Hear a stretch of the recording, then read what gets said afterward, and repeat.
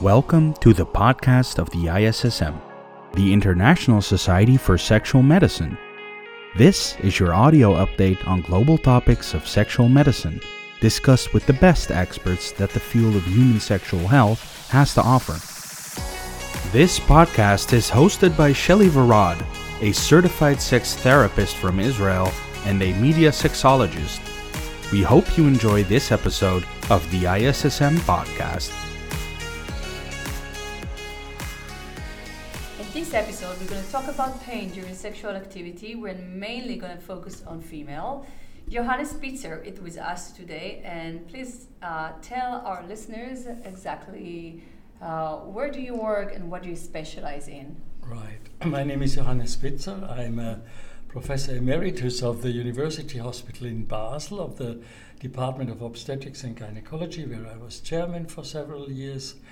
And since many years I'm interested in the crossing and overlapping of biology and psychology, and that also led me to deal and research and teach a lot about sexual health and sexual medicine.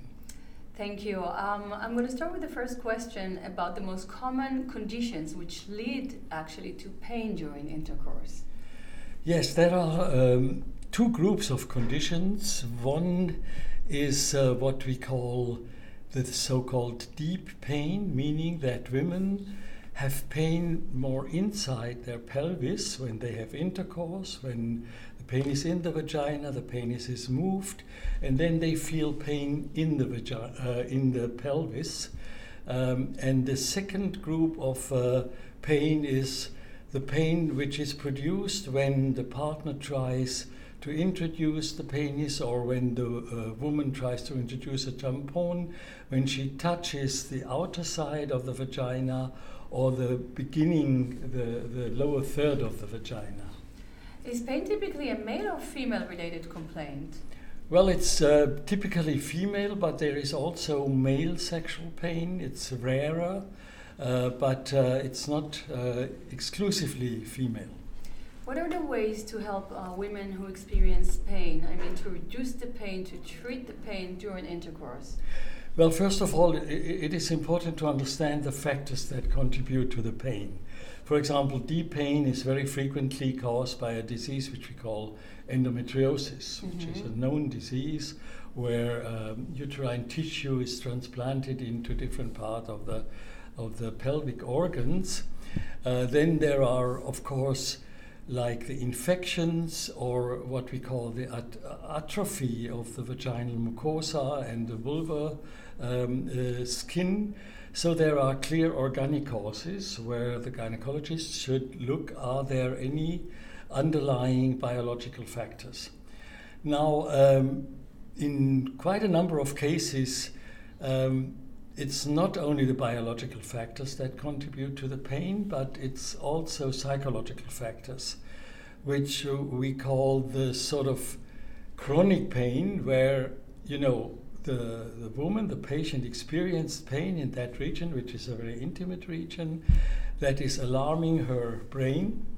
And whenever somebody touches or gets in contact with this part of the body, the brain overreacts to a certain degree. So this is what we call the mechanism of catastrophizing. The pain will come again. And this can contribute to a chronic pain that is no more, so to say, caused by an organic cause, but where the psychological aspects play a role. And there is one type of pain which we call vaginism, which is not due to an organic disease, but which is due to a tightening of the pelvic floor muscles, which do not allow that the tampon or the penis or anything can enter the vagina. And this is classically a situation in which the woman is afraid of sexuality, where typically there is no sexual education.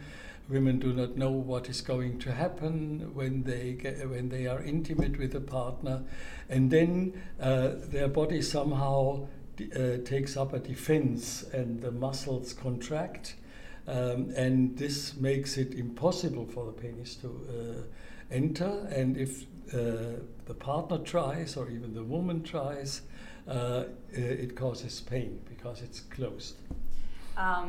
Yes, but I have a lot of female clients who has vaginismus, and sometimes I tell them your body is actually protecting you. Let's understand from what. Yeah, exactly. That's exactly the approach. That we do not call it a bad symptom, but we try to understand what does your body want to say, and that is really important, because it is the step where you try to help the woman to get more acquainted with her body, to know when she wants to open up and when she doesn't want to open up, and that she has the right for both responses, actually. Right. Yeah. I like it how you give him permission. So does pain always mean pain, or in other words, can pain signify other issues in the sexual relationship?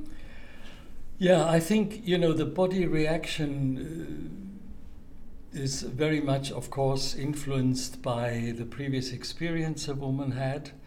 Classical example is if there was a traumatic experience, if the limits and the borders of the woman's body were not respected, and then each closeness becomes a signal of threat.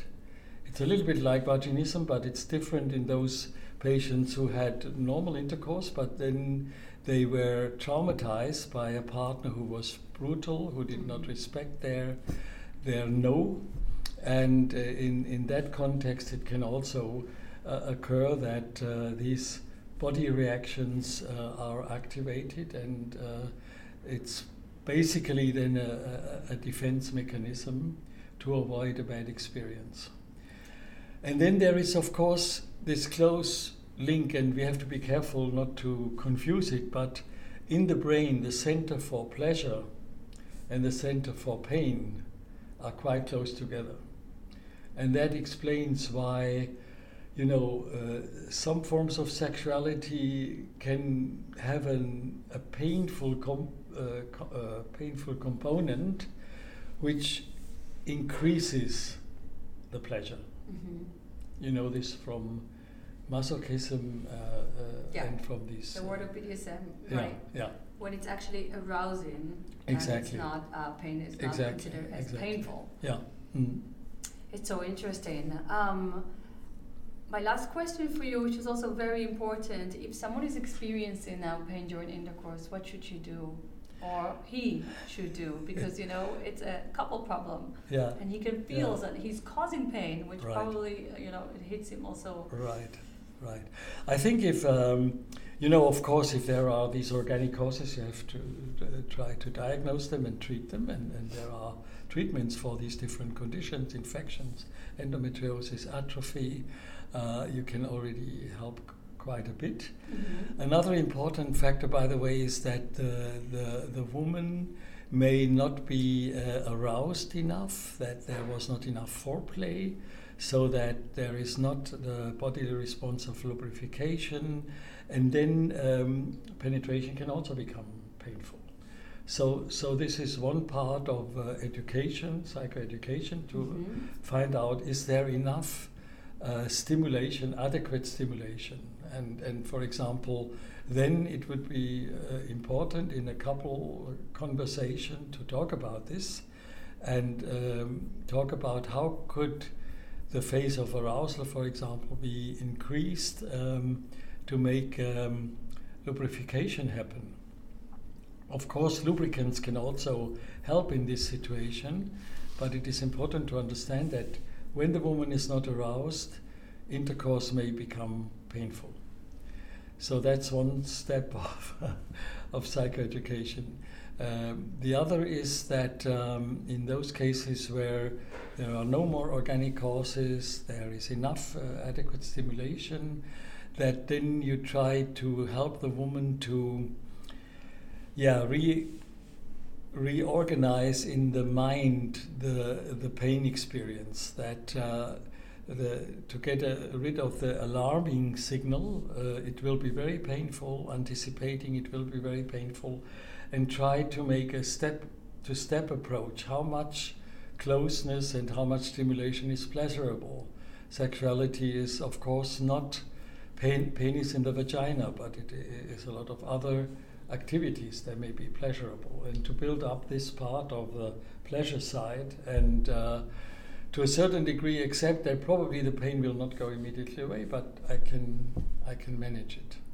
Thank you so much for explaining to us about this topic. We really appreciate you coming all the way here and giving us this interview. Okay, thank you. Thank you for listening to the podcast of the ISSM. For more episodes, please visit our website www.issm.info.